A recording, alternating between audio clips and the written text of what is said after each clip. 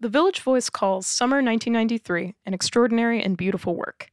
Spain's official 2018 Oscar entry and a New York Times critic's pick, Carla Simon's coming-of-age drama, Summer 1993, is now playing exclusively at the Film Society of Lincoln Center, presented by Oscilloscope Laboratories.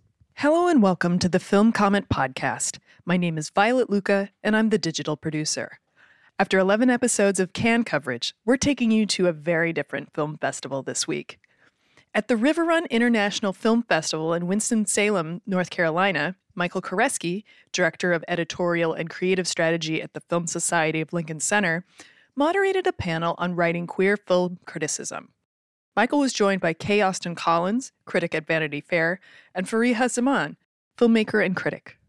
Their conversation ranges from questions of identification, the absence of sexuality in Hollywood films, representation, and more.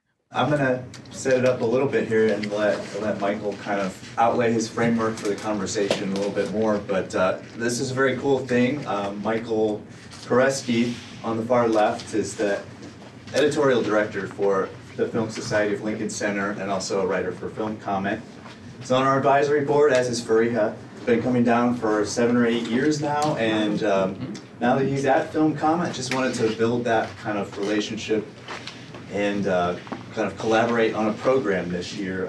So we're doing 2 films on 35 out of the archives at the School of the Arts related to queer cinema. We just did Orlando. Were any of you at that? Great.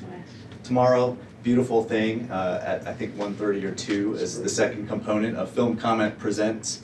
But yeah, it's been a cool collaborative curation between Michael and I this year, and he's now got a bi-weekly column that's on Film Comment's website called Queer and Now and Then, sort of revisiting and charting the progress of queer or queer-adjacent films throughout the years. So that's the setup for this conversation about kind of writing as a gay film critic, and I'm going to let Michael introduce the rest of the panel that he put together, and take it away.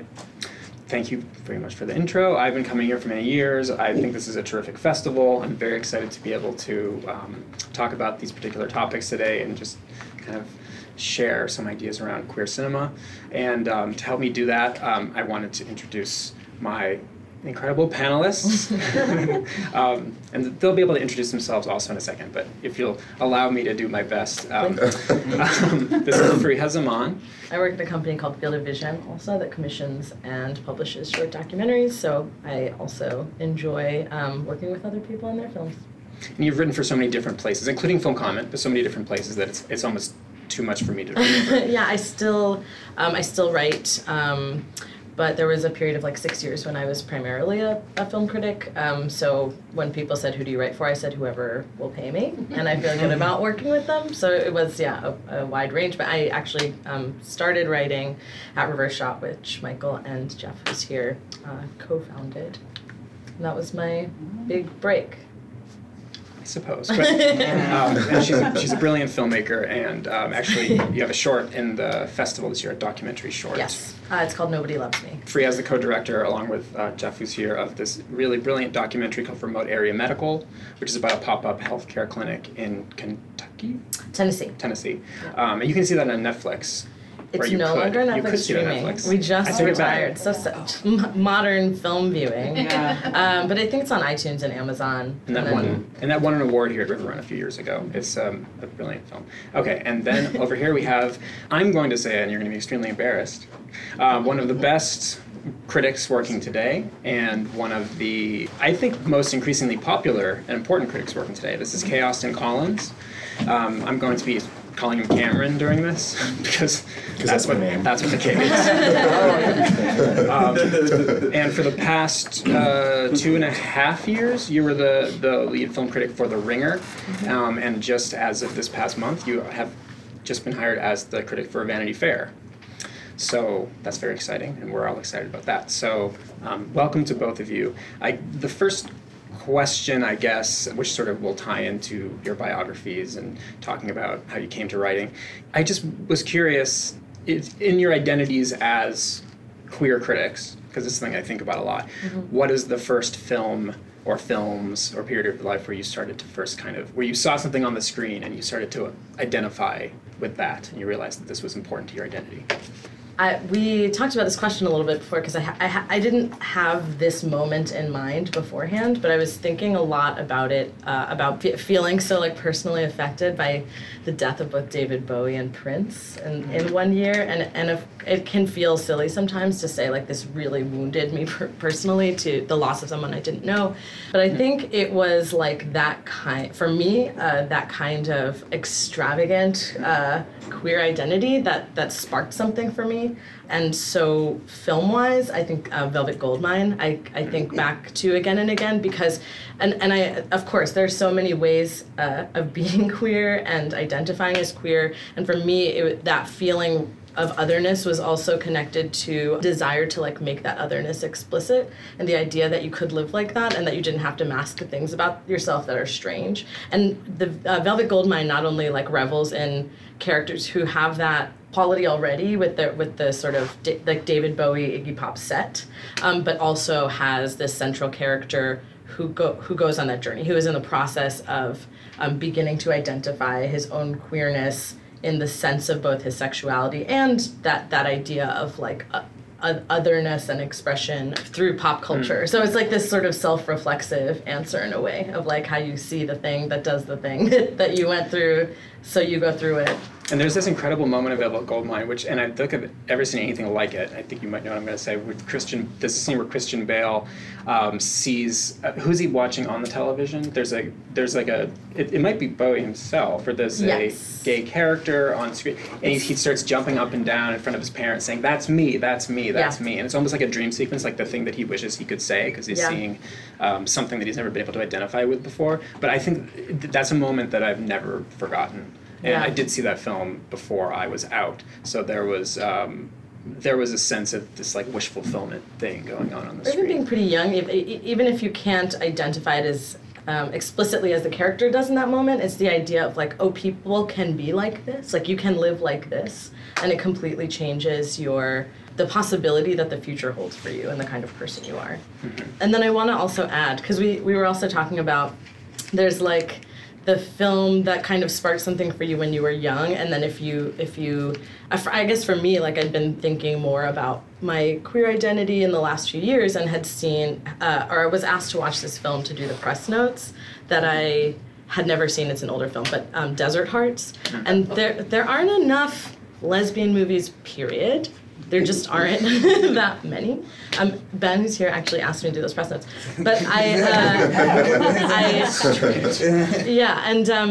that helped me think about, it has a really complex sense of queer identity that I think is hard to come by and really stands the test of time, and really helped me like refocus thinking about both the idea of like being queer as a human, but also queer perspective as a filmmaker, like what it meant for the director of this film to be a lesbian, and why that makes for something that's sort of more substantial and nuanced than you'd expect in the story. It's not exclusively about the fact that the people who fall in love, the central characters, happen to both be women. That's a factor, and it's a very important factor, but it doesn't skimp on all the other things that shift when you address that part of your identity. Unfortunately, mine is not going to be as like deep. So I feel bad because Mike already knows just my like answer. glam rock, it's fun. Mike already knows my answer because I've written about it for him. But for me, the earliest moment of queer identification on screen was Batman Returns, the first movie that I saw in the theater.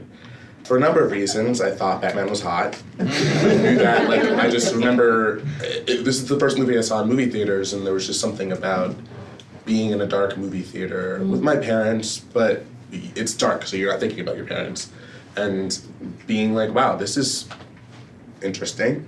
And Batman Returns is the one, to refresh everyone's memory, it's the one with Michelle Pfeiffer plays Catwoman. Her way of becoming Catwoman is a term that I would not have used when I was 4 or 5, but would use now, is a little kinky, with the whip, and with there's a moment where Batman throws a kind of acid pack at her, and she has like a little bit of an acid burn. And I distinctly remember in the dark of that theater when Selena Kyle and Bruce Wayne, outside of their alternative identities, are making out on the couch. There's this moment where he hikes up the sleeve to kind of reveal the acid burn. And I remember seeing that as a kid and thinking, like, this is weird. Like, there's something about it that was very charged to me. In addition to the fact that, it's like taking the cat lady and putting it on its head and turning it into something sexy and interesting. I didn't know why I was so interested in these things as a young person, and it took me a while to understand that was a moment for me, because it wasn't, it's a man and a woman making out, but it's also like a man who runs around in tights and a woman who runs around in tights, making out in a way. It just did something for me. And then beyond that, it's interesting because I can't remember explicitly watching queer things until I was older, but it was just, in terms of my attraction to what was on screen, it was just always a factor. I was attracted to Batman for a long time, and that was like, I was telling my mom about this recently, that because I was talking about this panel with her, and was telling her, I don't know if I've ever told you this, but I was always really into Batman. And she's like, I know. And I was like, no, but I was really into Batman. And she's like, I know. Which is, just in terms of queer identity, it's largely about, the extent to which it's about desire. It wasn't so much a matter of identifying with the queerness on screen, although I think that reading of Batman is not inappropriate, but it was just realizing that I could have these private desires as I was watching things, being in love with Leonardo DiCaprio on Titanic and being really upset that he died for reasons that were, even within the context of that movie, way in excess of that movie. And then also just like every or at least many little gay boys just have their moment of Judy Garland or Betty Davis in All About Eve, which my mom made me watch as a kid, and I think it's because she knew. She knew that, there's a camp appeal there. That was just a moment for me. Things like that, where it was just more about my private desire than about seeing queer things on screen. Before I started to express myself as a queer person, I guess I just always had queer desire, and so non-queer things were queer for me because the guys were hot. I couldn't talk to people about that per se, but I was just as in love with Jonathan Taylor Thomas as every girl my age was outwardly able to be. I liked Home Improvement of all shows for that reason.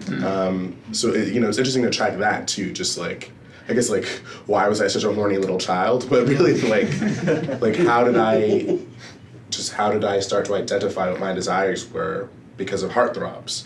The heartthrobs that I was interested in just weren't women. Mm-hmm. It's interesting how coming of age, these sorts of desires can be sometimes ungendered. I mean, you were the appeal that the Michelle Pfeiffer character had for you, I can completely relate to. I remember watching Batman Returns and being much more attracted to her. Yeah. I don't know if it was because of the leather and the whip, but I actually, I cut out a picture of her and I put it on the wall next to my bed. Yeah, well, it's a perfect example of it was not be interested in her Batman. And be with him. Well, there's the kinky, there's a kinky aspect to it, but there's something kind of almost gender neutral about it when you're a child. Yeah. When the distinction you're making about whether it's because you identify as that person and that holds a kind of queerness or gender queering, versus a desire for that person, that it can be indistinct to you below a certain age. So you're I just have this powerful attraction to this person and their way of being, and it doesn't have a definition yet. Yeah, and whose behavior was I mimicking? It wasn't Batman. It was Michelle Pfeiffer after she gets punched off the roof coming home. Yeah. And destroying her things and imitating her cats and her behavior and being sort of slick and saucy, and it was that was interesting to me as the thing I wanted to be. Yeah, it was an identification, like you're saying. There was a certain time in my life where I was very attuned to extremely feminine things on screen, and I remember being sort of obsessed with the film Little Shop of Horrors, but especially the Audrey character, and kind of wanting to wear the high heels, wanting to put on the furs. I mean, this is not something that it carried over necessarily to my adult life, but I was identifying with a femininity, and I found it very appealing, and it was either sexual or not, and I don't know, but those things are kind of conjoined. I'm also interested in the idea of you talking about Batman specifically, just because I think about children growing up today, and they must all of their crushes must be superheroes because we're so super saturated by superhero culture. I mean, movies are only superheroes now. It's just monopolized our entire multiplex. So every child growing up must have, they're going to have these primal moments, right, where they look at Chris Evans or Scarlett Johansson. I think this is when I realized my sexuality. Well, it's, interesting that you mentioned that, because something I think about with superheroes a lot is just how, when I was seeing superhero movies as a kid, that was a moment where superhero as explicitly as sex symbol was more of a thing than I think studios want it to be now. Like, Nicole Kidman in Batman Forever pulling the bat signal so that Batman can arrive and she can be in her negligee and sort of hit on him, like get laid, basically, like using it like a booty call. It's something that would not happen, I think, in a superhero movie now. Like the sense that like superheroes were sex objects was different with Val Kilmer and Michael Keaton. And in Marvel movies, you don't really have time for that kind of desire, it seems.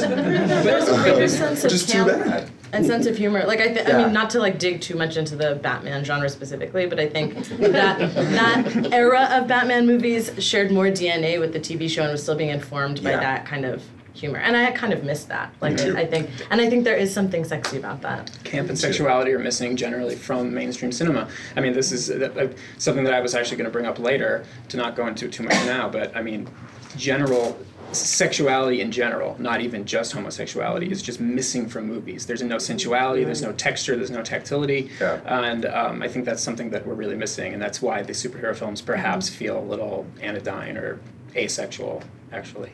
To go back to my sexual awakening, because I know everybody's dying to hear. Well, there are two. There's the identification, the realization, and for me that was, believe it or not, because it sounds too much like things that I love today, but I remember I was watching this episode of Siskel and Ebert, and and it ends there. It's like, who are they?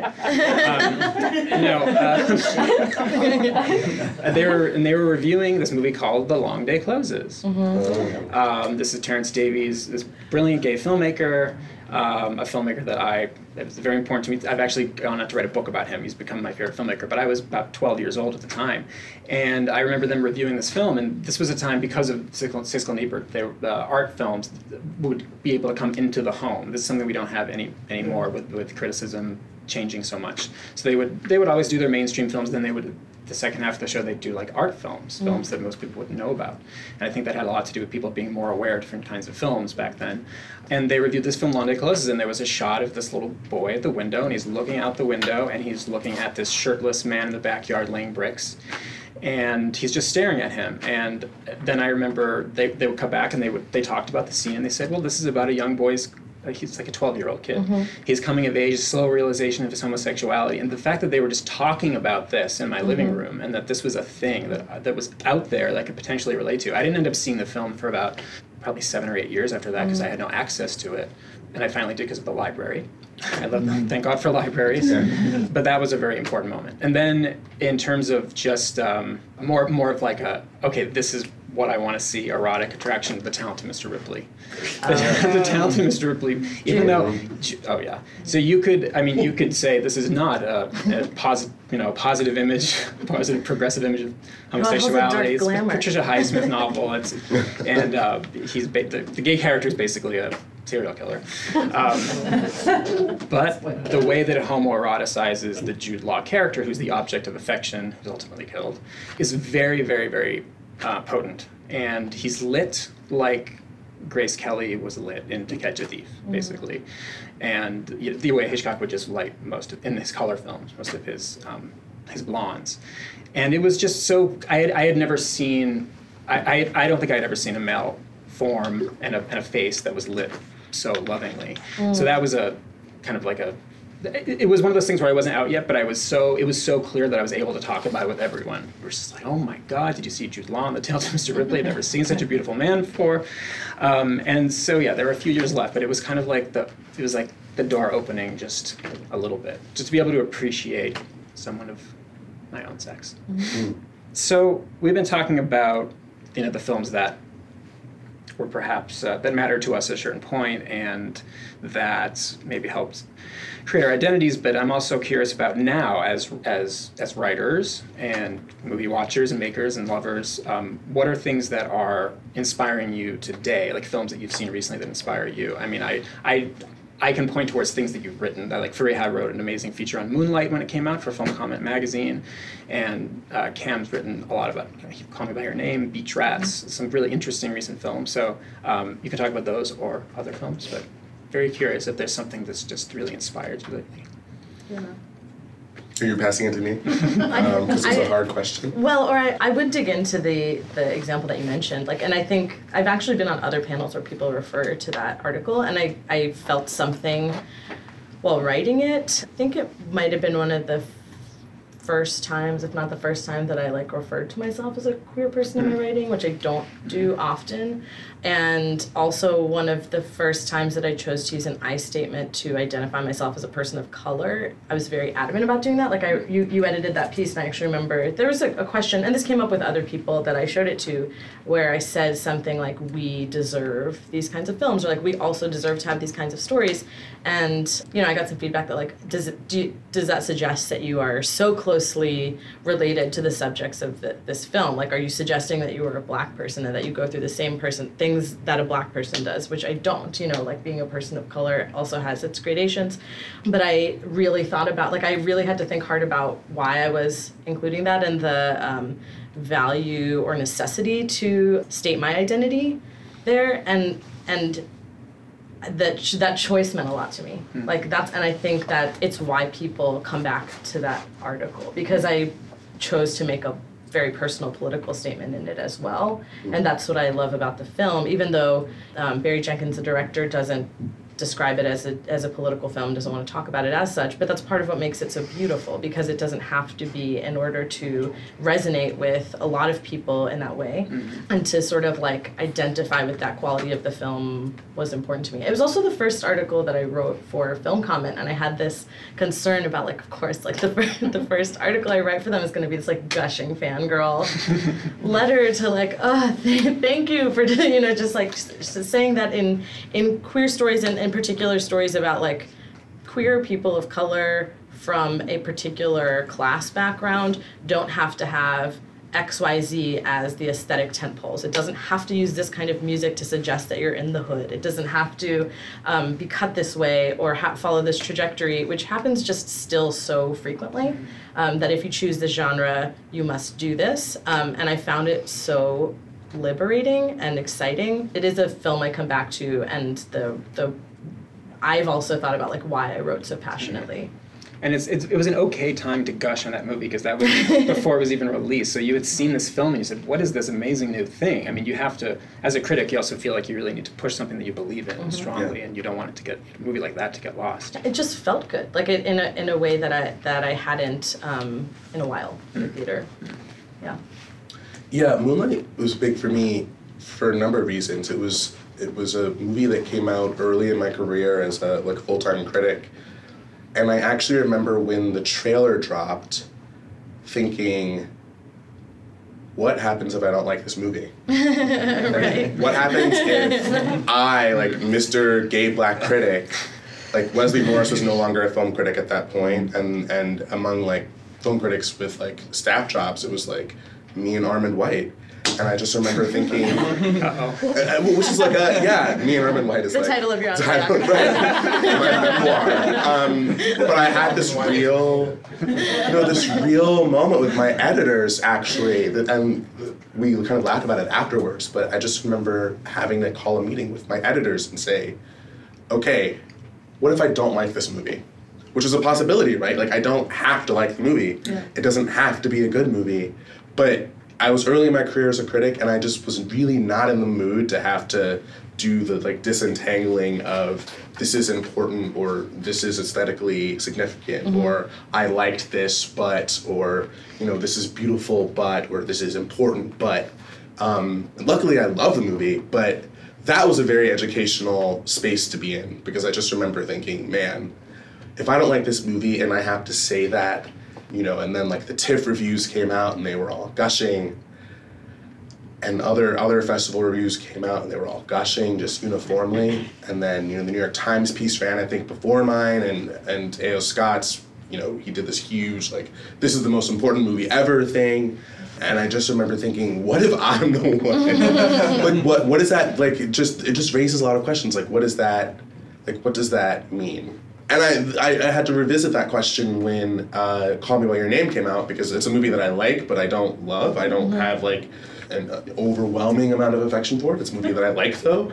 But I remember thinking, I just kept getting into fights with gay critic friends, gay friends, gay male friends specifically, about just what my job is. Like, what my job is when that film comes out. Like, this movie that was undeniably going to be big. I didn't predict that it was going to be, like, a Best Picture nominee, but I had a feeling it was, like, on its way to that kind of acclaim. And what do I say? I saw Call Me By Your Name at Sundance, where I think it debuted, right? I think it was at the debut showing, and I liked it a lot.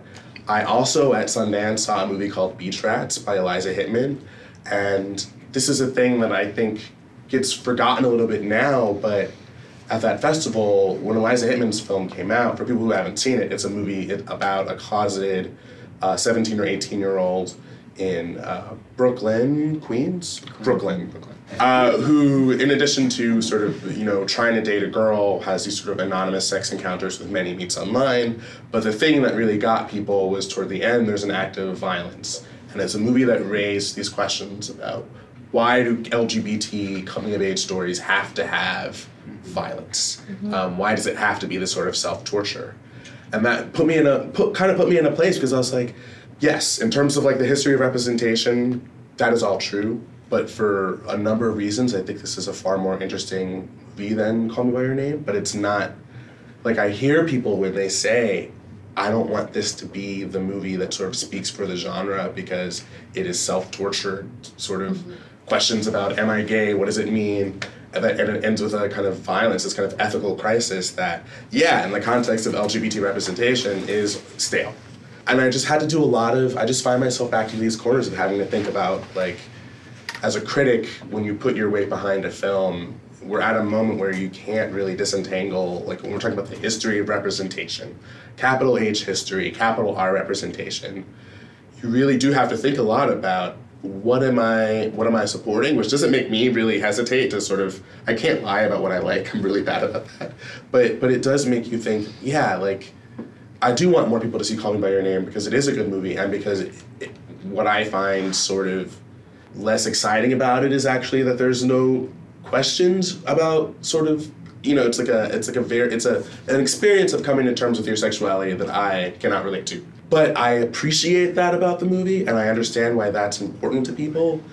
But man, like, I just think that Beach Rats is a better movie. It's the same with Moonlight. It's like, it comes up as one of those movies where the characters don't have sex, and people think that that's an important thing that should happen in an LGBTQ movie that goes mainstream, that people should be confronted with queer sex. And I hear that. I mean, I don't know why Handjob on the Beach is like, that was the most sensual hand job It was the most sensual hand job. Like, not since the roller coaster of fear. Okay. Wow. So sensual a hand job. True. But my counter argument is always, but like, the stroke of the head at the end of the movie is so much more intimate to me than anything I've seen in most movies, no matter what the sexuality is.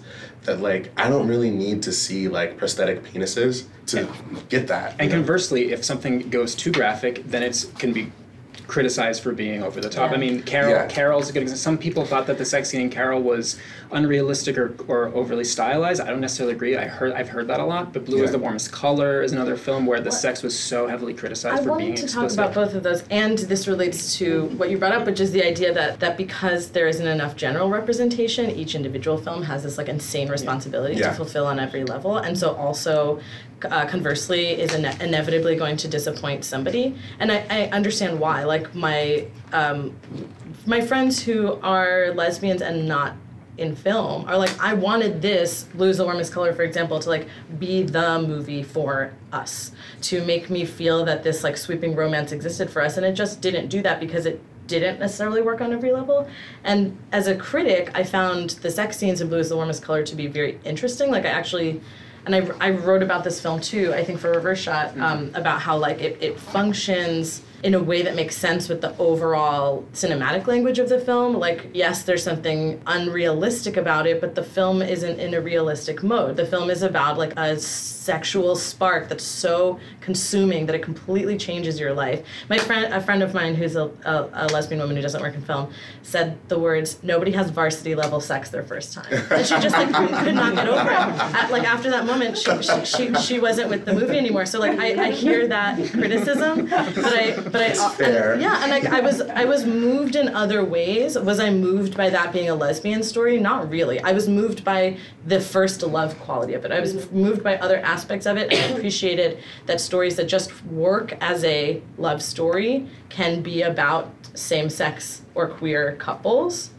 But do I think that sex is like personally like exciting for me? No, especially because I watched it in a press screening with like 100 white single straight dudes, and it was uncomfortable. Like there were a lot of things about that experience that I don't know if I can describe as like sexy, but I think there's value to that film. I mean, same with Carol. I actually find I don't know that I responded so strongly to the sex scenes of Carol, but even more so than Blue's the Warmest Color, which just by nature of the story has a kind of like feral intensity to the central romance.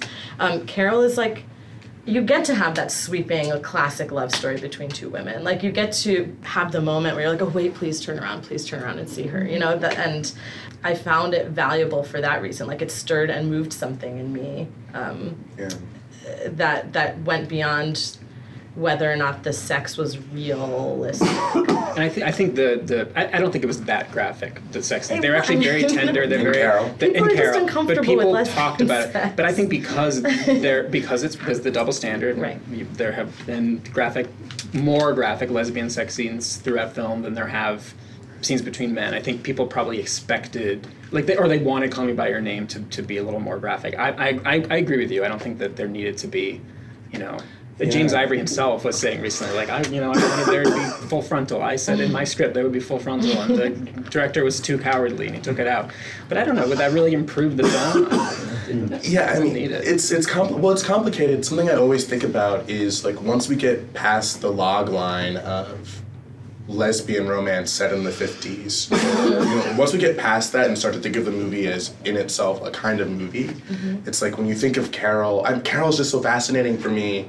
I can see why, I guess, some people think it's really conservative, but for me what's always been interesting about that movie is the fact that Carol is just, she has this ain't my first time at the rodeo attitude about everything, that you meet her ex-girlfriend, that her husband knows where her ex-girlfriend lives, and is having these temper tantrums about it, is that is fascinating, because that is not what I usually get from kind of queer romance in the 1950s. I don't get the sort of everybody knows vibe from those movies. It's Far From Heaven. Everything's under the surface. No one talks about it. But it doesn't mean people weren't gay or not, or having interracial relationships or what have you. Right, and it doesn't mean that Carol, I've seen Carol be described as a movie about repression, and it's what is being repressed?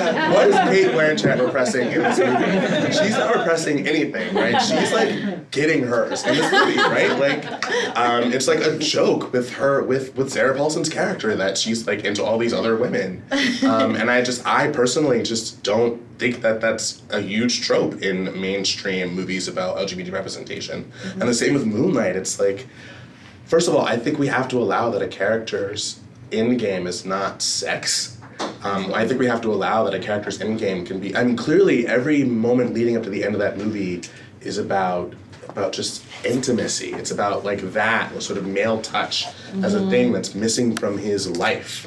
And so for that to be the end game is so much more powerful than, look, they're attractive guys. It's not a sex scene between them would be the worst thing.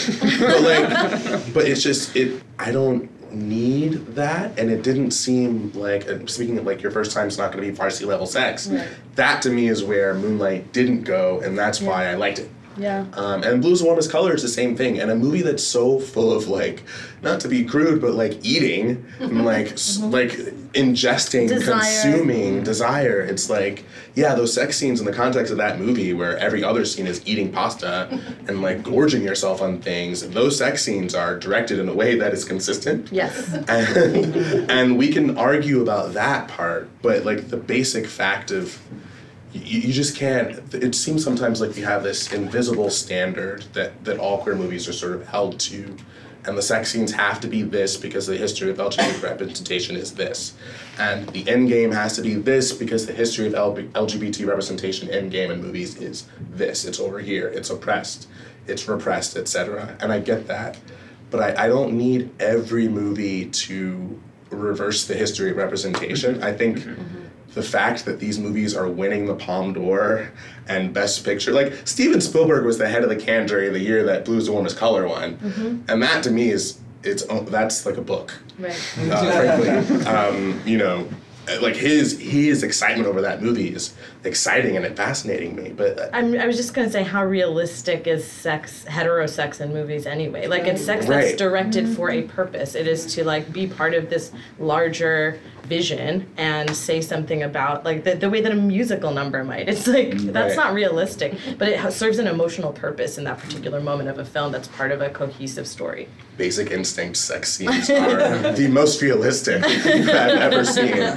The most realistic interrogation scenes. Oscilloscope Laboratories is pleased to present Summer 1993.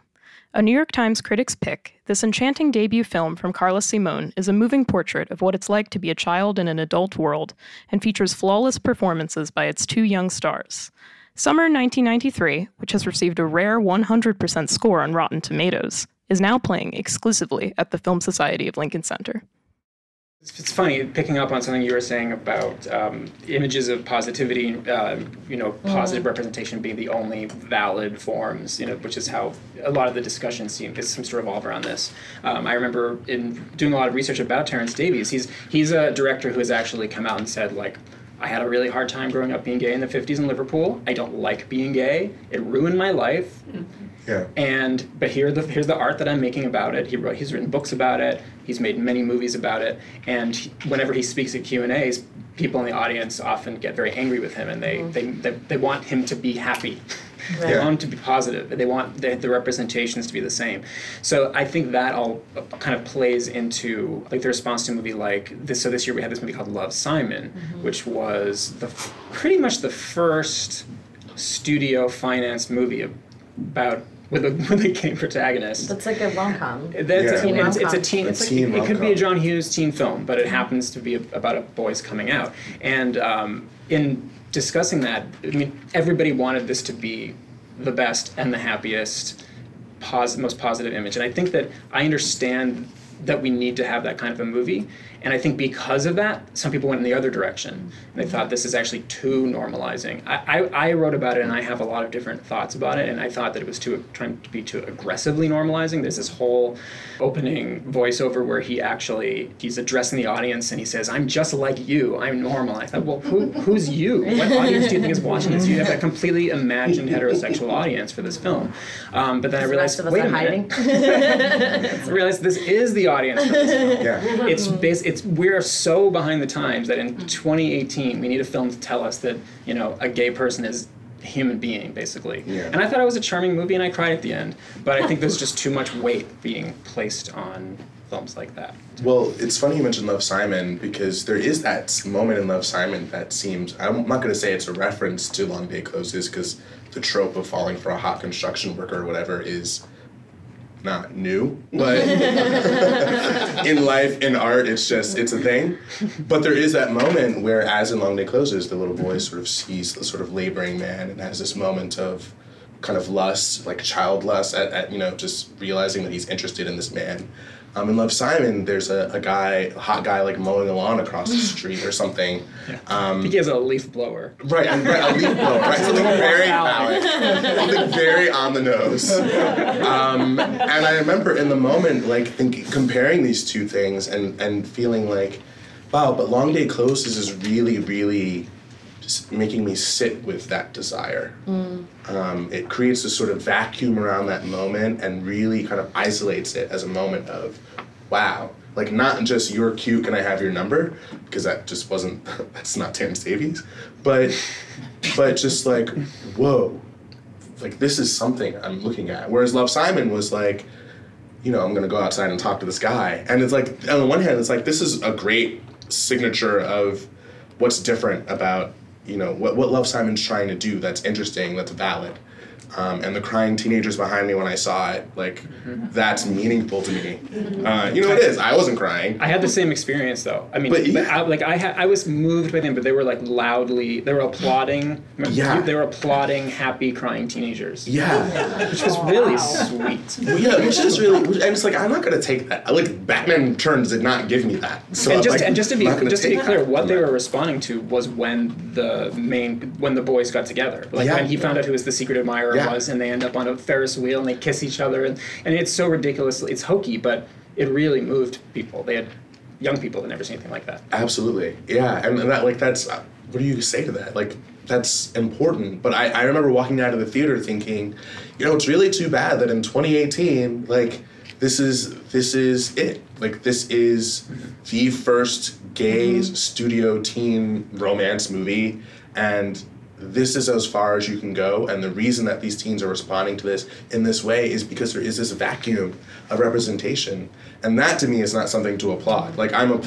Yes, the movie for sure, but putting the movie in the context is just sort of I feel like I'm just always being reminded of how far the rest of society hasn't come, whereas I'm out here, it's you're trying to live your life, and that means so many things. That means being a queer person operating in the world, dealing with a sense of violence in some cases, but also having your own desires and your own sexual experiences and all these things, and just feeling so these two boys hold hands at the end of this movie, and that's where the rest of the country is. And that to me is sort of what is such a letdown. And the cynic in me is also the kid that he gets with at the end looks like Obama. To me there's just a moment of sort of this country is so weird. What is wrong with us? That the progressive stand that this film can take is that it's interracial at the end, and that the black kid is such. In fact, is there a Halloween party where that kid dresses up like Obama? Isn't that? It's explicitly and he's Jewish. He's a Jewish black. Right, a black man. Jewish. Yeah, right. And it's just wow. There's this is how you sit in a studio meeting and figure out how far you can go. This is what you say to executives. Well, can it be a black kid? Okay, if it's going to be a black kid, what does he have to look like? What does his skin tone have to be? Well, and of course, the main character, Love, Simon, is the most white kid ever. He's so mask for mask. He's so he's no butch, fats, he's no white, fans. he's clearer than I can. Yeah. I'm accusing Josh him of being Duhamel a and Jennifer Garner as parents. Yeah. They have a really big house. It's on one hand you want mainstream representation, period. But if you feel that it's pushed there without sort of earning this swell of real understanding behind it, that it does make you cynical. It makes you feel choices yes, it's totally great that they made this one character 18 minorities so that it could represent that all in one. Right.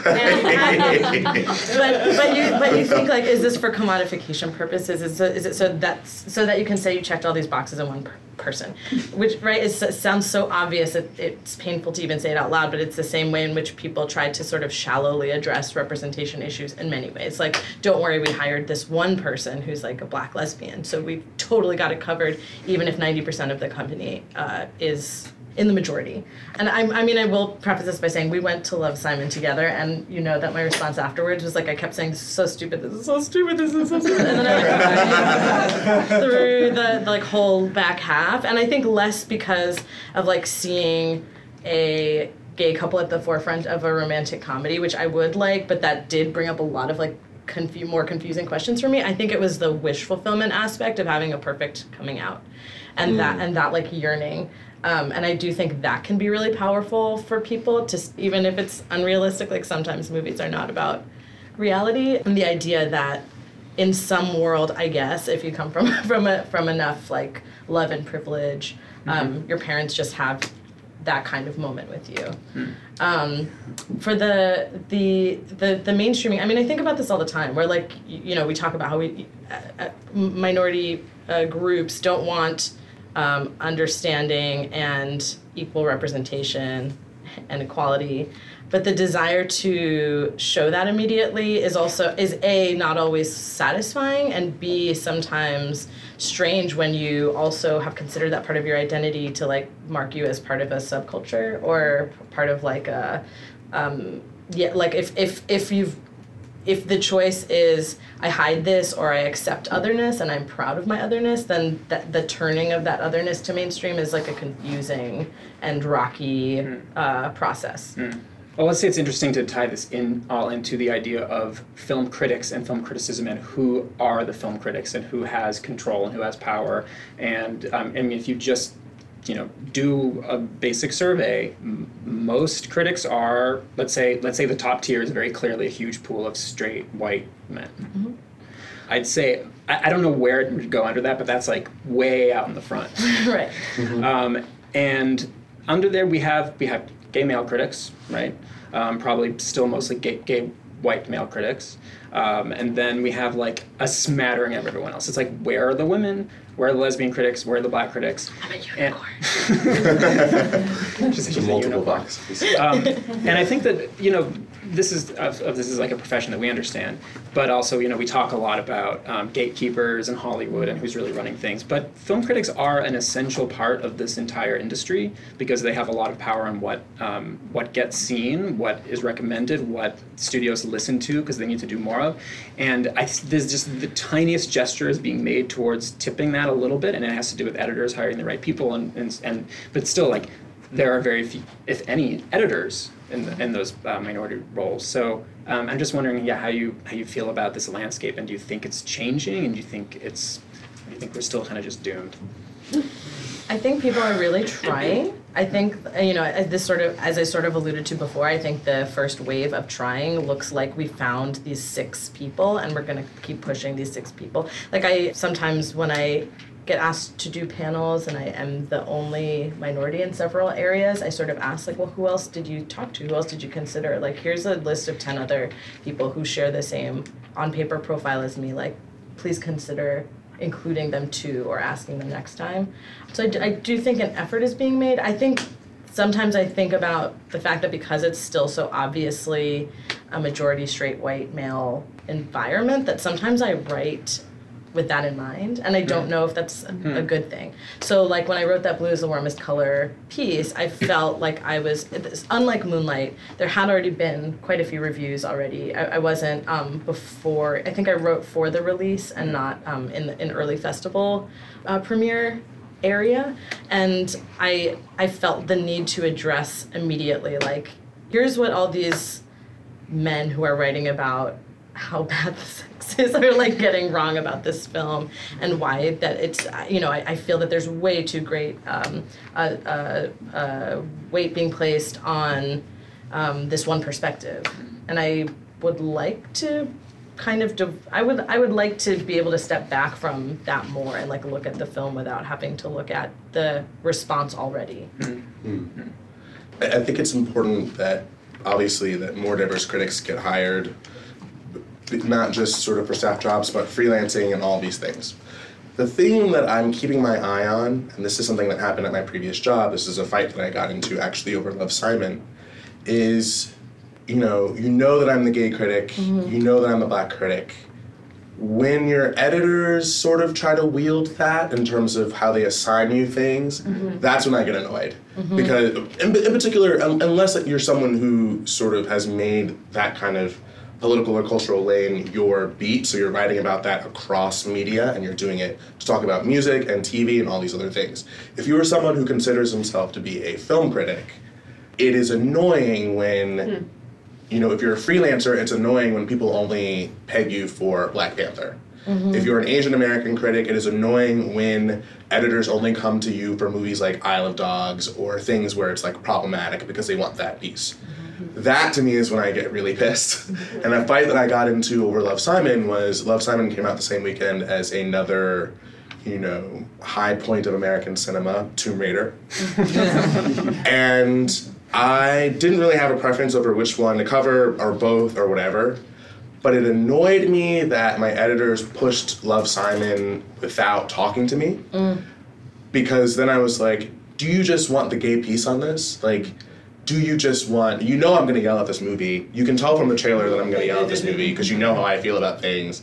You know what I'm going to say. I'm glad that I saw the movie, but I think I could have written my piece without seeing the movie. But you know, I just bristled at that. I was like, you know, I also write on Hollywood stars and bad tentpoles, and Alicia Vikander is an actor I'm interested in because she kind of came from being a total like non-factor to winning an Oscar and is now like replacing Angelina Jolie. That's like that's interesting to me because I like thinking about Hollywood stars. And I'm not really that interested in the questions at the center of Love, Simon, but I know that I can write a piece about that. But I had to talk to them about, you know, why was one so much more important to you than the other? I just want to know, I just wanted to hear them say that they knew that I could write the gay piece about it, so that they could hear themselves say it, and so that I could know. Like, it's annoying, but you know, they're editors, so they are thinking about how to get the best piece, the most trafficked piece. And yes, I think that the Love, Simon piece trafficked a lot better than anything I would have said about Tomb Raider would have, because it really wasn't that much for me to say about that movie, it turns out. But that's when I sort of, I perk up and I sort of start to pay attention, like, do you only lean on queer writers when it's to write about queer things? Is that the way identity operates in hiring? That's something that I think a lot about when it comes to editors. Like, are you hiring a minority film critic, minority of any kind, because of the things that they can write that, granted, yeah, we're at a point in a conversation where you don't want the straight white male critic writing on everything. You don't want that to be your only voice on things. But I also, as like the black gay critic, don't want that to be the way that you think of me as a writer, because in terms of writing, like, I write on a wide range of things. I don't only write about race, I don't only write about sexuality, and I have no problem with the people who choose for that to be their lane. But I get the impression that for a lot of people, particularly freelancers, they're not leaning on a black writer when something's happening in anime. They're not leaning on like the Latina writer for Love, Simon, you know, and they're certainly not leaning on trans writers for A Fantastic Woman, because nobody's hiring trans writers. Nobody's hiring trans writers, and right, and it's just like, man, it's opened up this whole other category of errors for me, where it's just like, we've gone from all the editors not even thinking of these people to only thinking of these people to cover their own asses, so that when people on the internet see the byline, they don't think, why did you have John Caramonico write about Beyonce when you have black writers and stuff? Well, maybe the black writers like didn't want to write on Beyonce that weekend, or were on vacation, or whatever. Yeah. But fair question, but don't only go to the black writer because it's Beyonce. Like, you know, it's a complicated metric, but in terms of hiring, this is something I think a lot about. I just feel with a lot of suspicion, just, why did you email me? You know, a major newspaper once emailed me to write on a book. I'd never written book criticism in my life, and it was just to write on the black gay thing, and I was like, yeah, I like... They did a Google search. They're like, who are the black writers we can go to? A young emerging writer, and it's just like, I appreciate the thought, but man, I like writing about like Jennifer Lawrence too. You know, like I get to have an opinion on that too. It's a mix. It's hiring more people who can do more of these things, but also not tokenizing. Tokenizing is a thing. One of the great pieces of writing that I return to a lot in my thinking is this 1978 essay called "Responsibilities of a Gay Film Critic" by Robin Wood. So Robin Wood was one of the great gay film critics of all time. He actually, he's dead now. He came out while he was a writer. He was a scholar and a writer, a brilliant essayist for many years, writing about Hollywood films, foreign films. He wrote a lot about Bergman. But at a certain point in the 70s, he came out, and then he started to figure out in small ways how to get that I voice and how to get his personality into those things, and then he wrote this 1978 essay. And the amazing thing about that essay, apart from everything, because it's so brilliantly written, is that his point is not, you know, now that I'm out, now that I'm, and this is in the 70s, so he's really he's really struggling through it. Now that I'm out, it doesn't mean that I'm going to be writing about gay films. It means that I'm going to be looking at films through a radical political lens. Yeah. So the whole essay is about, now I'm seeing and want to write about this whole history of Hollywood films and what it means for these heteronormative attitudes. What are these depictions of marriage mean? He embraces Marxism more. I mean, there was just this sense of like, this means that I just have to look at things through a more measured, political, active way. And I think that that's something that we should keep in mind as writers, but also editors to keep in mind too. Like, being gay, the idea of being gay or being queer in some way, because queer is obviously has a lot of definitions. It's more than just like a personal identity. I like this or that. It means that I need to embody a certain kind of spirit, and I need to look at the world in a fair way because I have, in a sense, I've been privileged to see it in a certain way. Yeah. So I mean, I highly recommend that essay for everybody. By the way, we are running out of time actually, so I just wanted to open it up if there are any questions or if there's anything you wanted to talk about in terms of, I don't know, anything that you have in mind for a discussion. Yeah. The one thing that bothers me about a lot of these films, be it, Love, Simon, or I guess Blue is Warmest Color eventually wraps around that, is that I don't find a lot of queer films actually deal with the breaking up of relationships, say maybe Happy Together by One Car Y. And I think that's somewhat problematic because everyone knows what first love is like. That's a feeling that can be transmuted across, I think, multiple sexual orientations. But the nuances of queer relationships depicted in cinema I find to be somewhat lacking, especially is there love after love, and how is that different from heteronormative relationship versus a homosexual relationship? And I don't know what you guys think about that. Yeah, that's interesting. Apart from Blue's Warmest Color, which is about a breakup, but it's still about first love, so you don't take it that seriously. It's kind of like, oh, she'll get over it, she's a kid. I don't know. Actually, that's one of the reasons why I liked Blue is the Warmest Color, because I feel like I felt the breakup, and it was less about the fact that you deal with the breakup at all, and more of the differences between them as people. And I thought that it was a really strong follow-through in terms of what you see in their relationship and how they deal with it after the fact. So that was a thing to me that was relatable in a positive way, not relatable in a like, I guess we can get everybody to go see this movie if we make it relatable enough. Like I thought that felt true. But what are other? That's a really good question, because I can think of films that, obviously lots of gay films end sadly and relationships end badly, but they're usually couched in the past. Like Carol ends up having a happy ending, thankfully, but there have been a lot of films. In terms of contemporary stories about just relationships between people of the same sex, and it just is this casual film about lives and maybe they break up, there isn't a lot. Or a life, like the arc of a life that includes multiple loves and breakups. It's like it's true, it has to be focused on that moment perhaps because it's kinetic and that's easier for people. But we don't have our before sunset saga with Yeah. people. Yet. But that is the thing that someone's inevitably going to do. I mean, I do value that in Carol has an ex-girlfriend. And I still find it fascinating that her husband Harge knows where her ex-girlfriend lives, knows who she is. Have an uneasy, strange community. Yeah, and that the ex-girlfriend has these jokes with Carol about like, oh, of course you're attracted to so-and-so. That is even something that like doesn't feel like it comes up very often, the sort of like prehistory of queer relationships that this one character has. Granted, like the main character is someone who's kind of going through her first kind of love in this way. Well, that's interesting. There's also One Hot Night queer movie, so Room in Rome and Weekend, which I think Weekend is a really good movie. I think Room in Rome is not a good movie, but that's at least veering into a... But it's super interesting that Andrew Hay, who directed Weekend, his next film was 45 Years, the Charlotte Rampling, Tom Courtenay movie about a straight marriage falling apart. Like when he went that way, it was a man and a woman. But it's... I do love that film. I don't know. It's a really, really good question. No one's made it yet. Or there's we were talking about Eastern Boys, which is about a totally other kind of relationship, and that's what I value about that movie. It starts off as a sexual relationship between an older and younger man, and then you realize that this younger person has been seeking more of a father figure, and the relationship evolves in a way that is really that's excellent. Nuanced. Yeah, I think it's still on Netflix. It's a French movie, Eastern Boys. Yeah, so that there's a few examples, but not enough.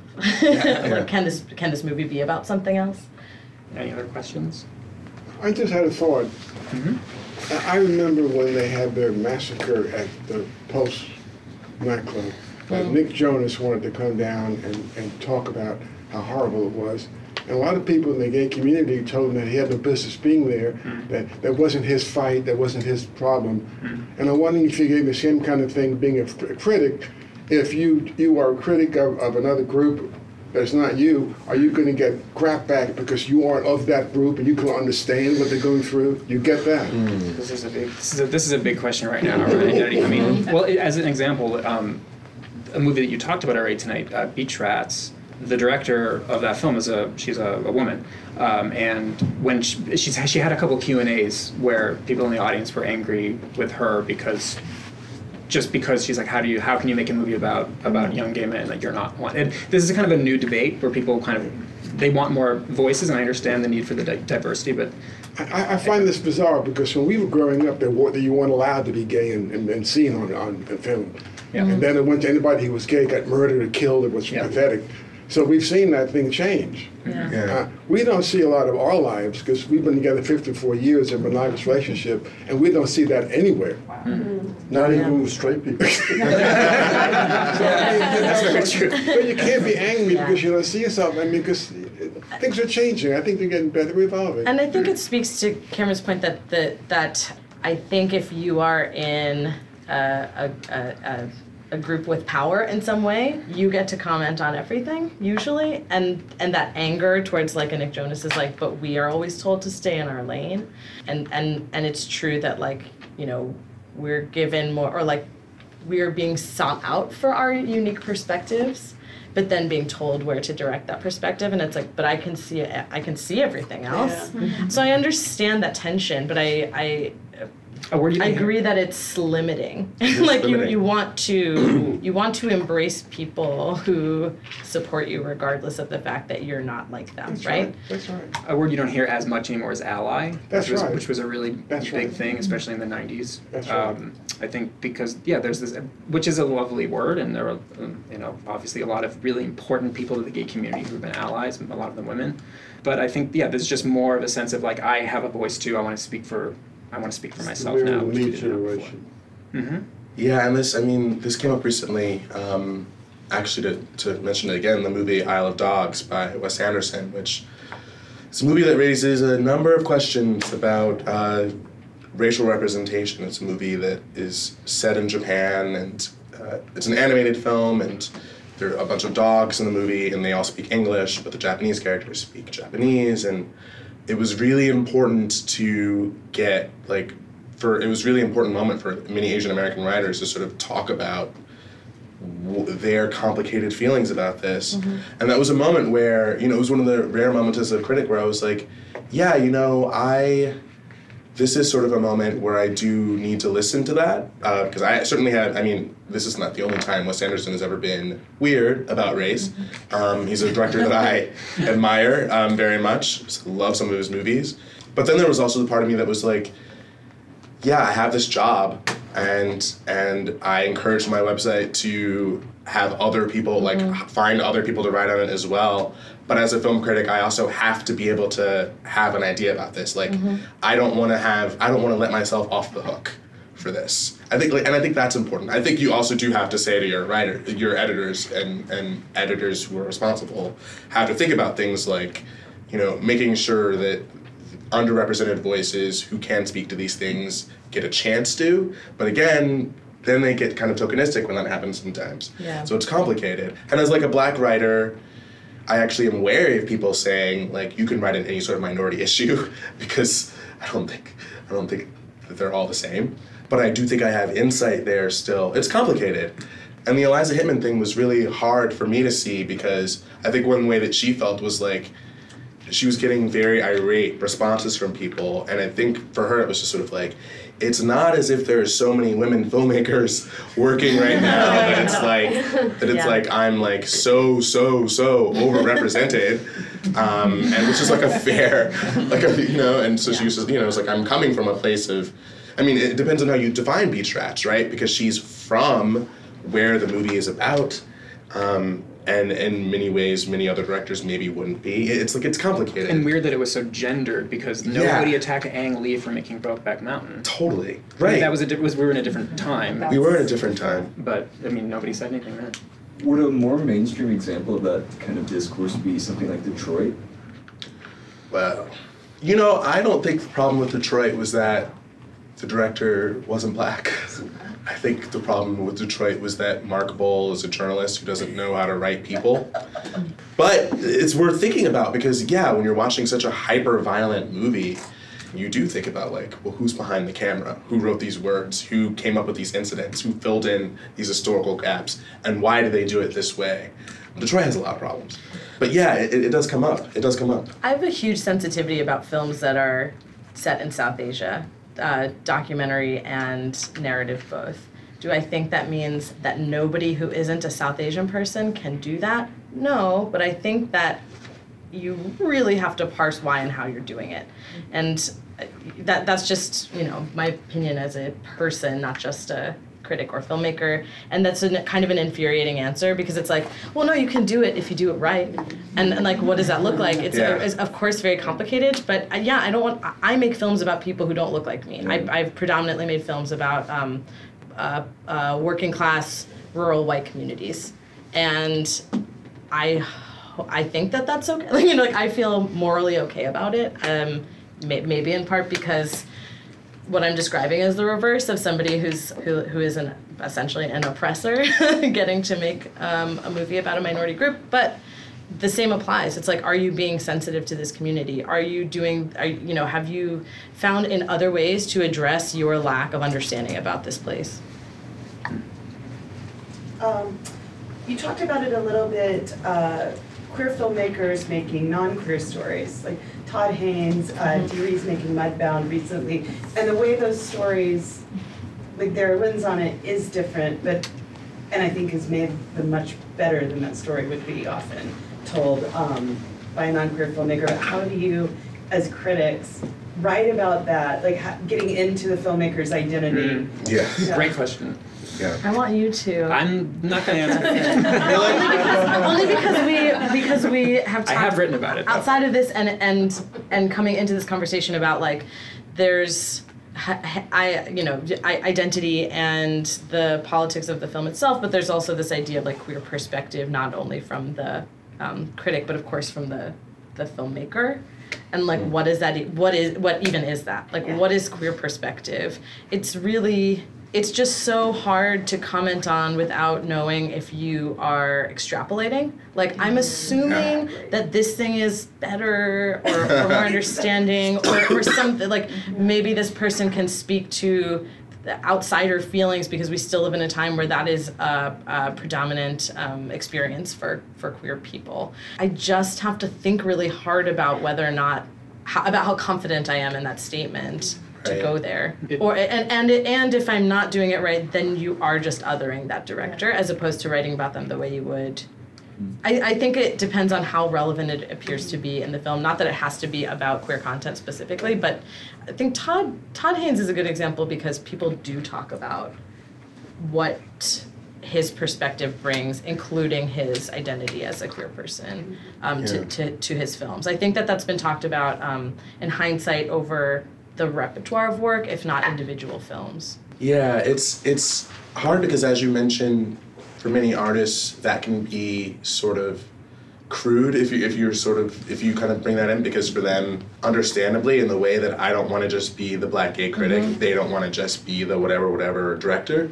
But it's also true that, something about like Todd Haynes, for example, not being sexually attracted to women, but being very interested in the emotional lives of women is something that you feel in his movies, whether or not they're about sex or sexuality. You just sort of feel that he takes the broad spectrum of women's lives, men's lives, other lives, like, seriously in a way that many other directors, probably because they're straight, I'm just gonna say that. I don't think it's true, but yeah, just for the sake of alienating straight people because they're straight, don't do. But it's a fascinating question because as a critic, you don't want to impose that on them.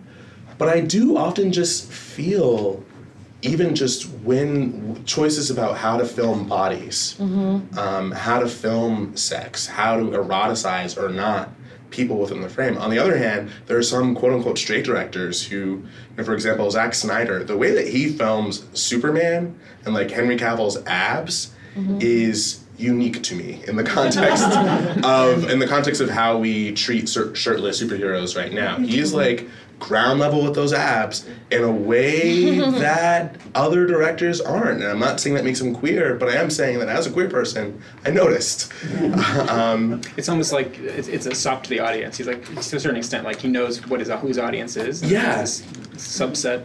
And for him, like a male appreciation is probably a different category of like appreciation, but it is something that you notice. But then it's just so hard to sort of psychoanalyze everybody as much as I like to. Then there's also the exact opposite, which is one of the reasons why it's tricky is because there have also been the history of gay directors and writers whose stuff is actually extremely conservative. Yeah. So it's hard to sometimes suss those things out. Like I'm just thinking of American Beauty, for example. It's written by an out gay man. It's a film that I find to be extremely mainstream and very, very socially conservative, especially in its attitudes towards women and gay people. Yeah. So it's an interesting thing because you can't just go on identity alone because some like people, even if they're gay or identify as queer or gay, they're still part of this society, and there are so many entrenched values and kind of things that are just part of you and part of society that just like pop. Like Joel Schumacher is a gay filmmaker. I mean, he's made a couple campy Batman movies, but otherwise he makes like very, very hetero. Not particularly interesting films. And what's his name? Independence Day. Oh yeah, Roland Emmerich. Yeah. Great example. Very, very queer director, but I wouldn't know that from his movies really. Except for that Stonewall film, which was bad.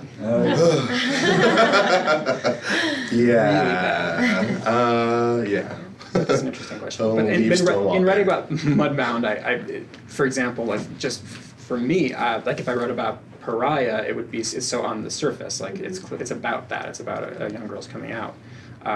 Whereas Mudbound, I just kind of let her name kind of speak for it, I guess. I think you point out the qualities that you so you're naming all these qualities that you believe in this film have been brought to the forefront because of the queer identity of the director, and you just don't say the words because they're gay, Right. And you hope that like just for people to whom that is meaningful, and again, also without going into like weirdly coded language, like it's a tricky path, but your work is to illuminate something about the film, and if to you what you want to illuminate is those qualities that you think were brought to the table because of a queer perspective, then do that.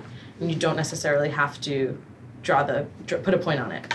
When you're talking about, I guess Detroit, though it's a bad example, it's just something I think about in criticism that often is sort of lacking is an awareness of all the other roles that are played in film besides the director, and like the idea of authorship. As we all know, it's a collaborative art, but writing often doesn't reflect that. And so you brought up Henry, whatever his name, Bowles, so the Mark Bowles. Mark Bowles, yeah. Right, and James Ivory comes up in Call Me By Your Name, but like I think for the most part, the identities and perspectives of all the other sort of major craft roles tend to be neglected, and so I always get a little stuck there when we're talking, like who gets to write about something and who gets to make something. It tends to be, Catherine Bigelow is not allowed to make Detroit, and not like, oh, interesting, Henry Louis Gates wrote the text for the opening. Yeah. Right. That's not an excuse, but what does that mean when we're evaluating like authorship of a work? Absolutely. And I feel like it's sort of neglected. Well, that's a whole other area. No, but yeah. When we're talking about like the idea of if you want to tell a story that isn't your own or related to your background, then do make sure you do it right, and who you bring to the table and who you collaborate with is a major part of that, I think. But it's also another opportunity to tokenize. Yeah, totally. But does that mean? I get uncomfortable about that. But I also think I'd rather people try and veer into the wrong direction at times than not try to be more inclusive with their crews. And tokenizing doesn't just mean like, great, I found a black person. It's also like, this one black woman has become a very famous cinematographer, and so people go to her over and over instead of like looking more deeply into, like the point is move beyond what you're comfortable with, and that used to just mean people who look like you, and now it's like people who look like you and the 5 people they've vetted, and it's that to me is like where the it's really important. It's not just directors who are not representative in sexuality and race and gender. And it's interesting that, yeah, I mean, we just always gotta keep in mind that conservatism, it does not exclude queers. And so it doesn't, for example, I remember when The Imitation Game won Best Screenplay.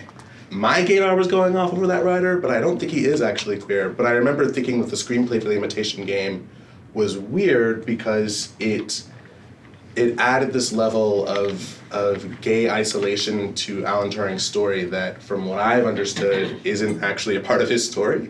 And it's like, but I could see a queer writer doing that. I could see them sort of kind of wanting to isolate that as a thing that made him feel different. But I could also see a straight writer being like, doing the same thing, because it is a political choice.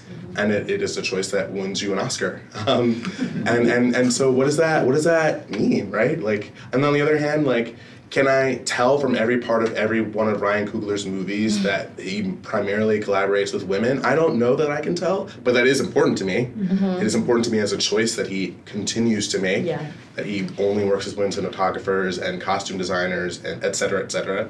It's like, and Dee Reese on Mudbound was really only working with women, and like, that's really important. Can I tell from the cinematography that Mudbound is, it has this like historical bullet point now being the first movie with a woman cinematographer nominated for Best Cinematography at the Oscars, but I wasn't thinking woman cinematographer as I was watching, because that didn't matter to me in the material sense, but it matters to me as a political person that choice is continually made, just as a person who wants to see more diverse crews. But it's hard to sort of suss out like the biographical details of people's sexuality, and then some people just don't know.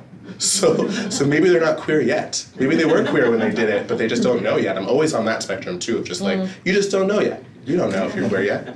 You're straight when you did it, but in the future, you're gonna say, right? I mean, just one experience away. Right. I mean, The Matrix was directed by women, right? And that, like, in the moment that it was released, we were not thinking in those terms. But now I'm like really happy to be able to say that. So it's tough.